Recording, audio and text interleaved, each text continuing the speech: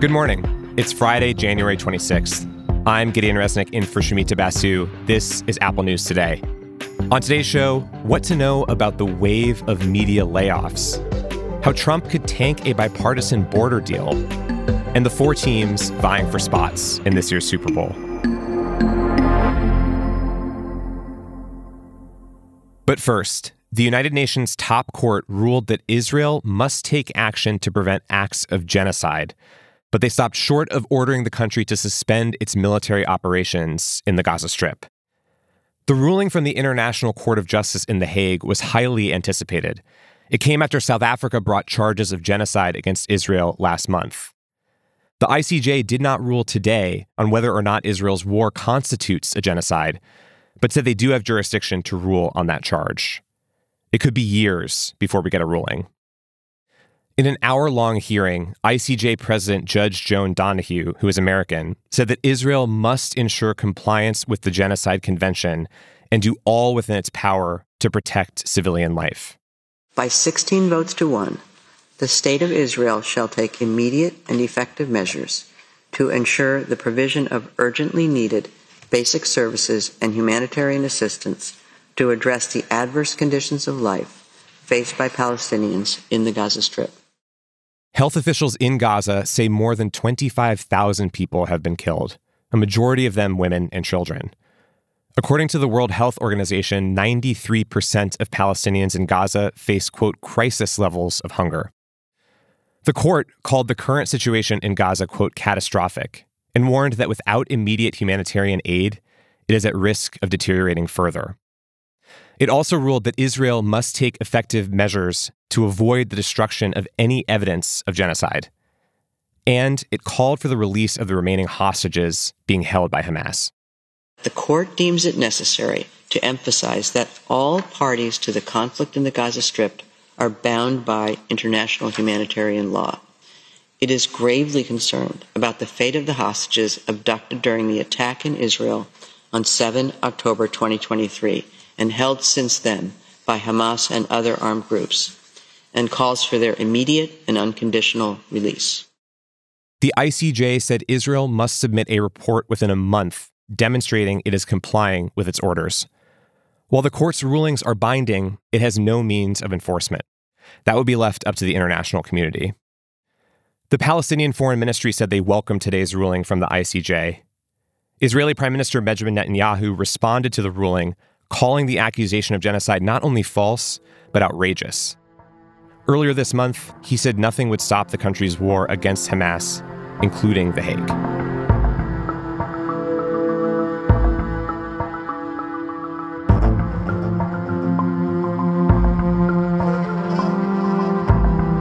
Now let's turn to some other major stories that are in the news. In Russia, a court in Moscow extended the detention of Wall Street Journal reporter Evan Gershkovich for an additional 2 months. This means Gershkovich will now spend at least 1 year behind bars. He was arrested in March of 2023, and the U.S. says that he has been wrongly detained. In the United States, Alabama carried out the first execution in the nation to use nitrogen gas. It's an untested method that UN human rights experts have strongly criticized. Convicted murderer Kenneth Smith was pronounced dead Thursday night after the Supreme Court denied an appeal from Smith's attorneys to halt the execution. On Capitol Hill, some Senate Republicans are expressing frustrations over former President Donald Trump speaking out against a border deal in an effort to deny President Biden a legislative win. It's taken lawmakers months to come to a bipartisan compromise over the southern border in exchange for more funding for the Ukraine war effort. Yesterday, Senator Mitt Romney aired his frustrations. I think the border is a very important issue for Donald Trump, and the fact that he would communicate to Republican senators and congresspeople that he doesn't want us to solve the border problem because he wants to blame Biden for it is really appalling. CNN reports that this is the second time in 6 years that Trump has either successfully killed or tried to kill a bipartisan immigration deal.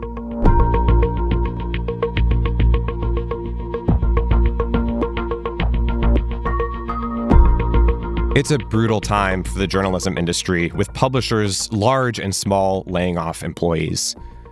In the past year alone, there have been layoffs at The Washington Post, Sports Illustrated, Vox Media, NPR, ABC, NBC, National Geographic, Time, and many more.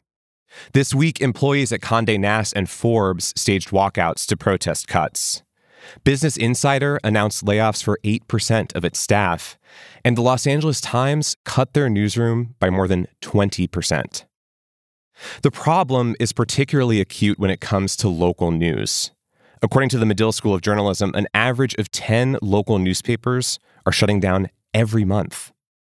It all leads to questions of how to fix journalism's business model to support quality reporting, and what it means for our democracy to have so many fewer working journalists in an election year when there's an onslaught of misinformation. Here's Geeta Anand, the dean of UC Berkeley's Graduate School for Journalism, talking to KQED. This is just hugely problematic for communities, for democracy. If you don't have the reporters at the LA Times and at other local publications covering school board meetings and covering zoning board meetings and telling you what's happening in local communities, there's no way for people to go to the polls and vote responsibly. Local news publications like the LA Times are fundamental to holding governments accountable. And as they get decimated, our ability to hold our government to account is in shambles. NPR media reporter David Folkenflik says it's hard to point to one reason for this wave of layoffs. With a few rare exceptions, newspapers have struggled to get readers to pay for subscriptions. And despite a healthy economy, advertising dollars are down. Advertising gets cut in a time of anxiety. And so a lot of corporations up and down have withheld their advertising dollars as they feared an economy which, by and large, hasn't arrived. We've had terrific, quarter after quarter ratings.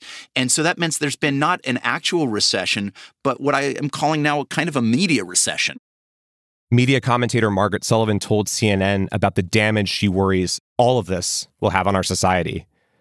Democracy, she said, needs an informed electorate in order to function, and that is tragically dwindling.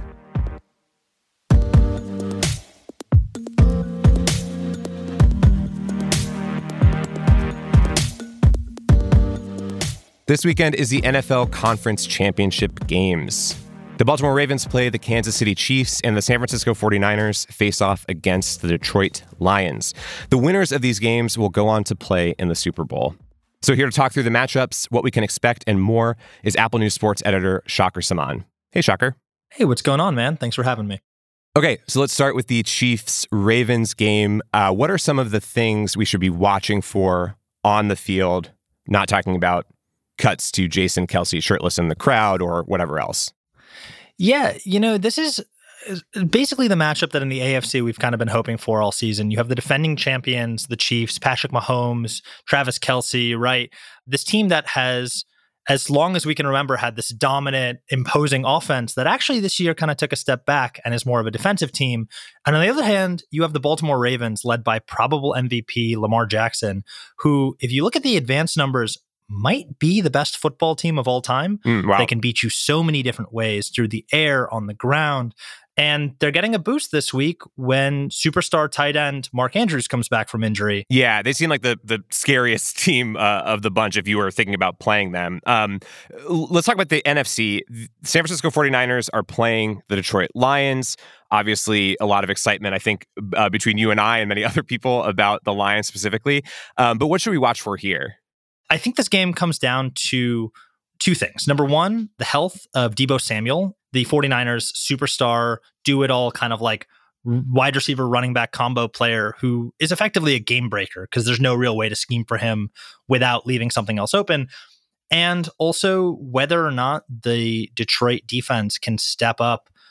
But this Lions team has kind of been the story of the NFL season, right? They have an unlikely coach in Dan Campbell, who a few years ago in his first press conference talked about wanting to bite kneecaps and just beat the snot out of opponents and this toughness and grit and kind of like the way people talked about football in like the 60s.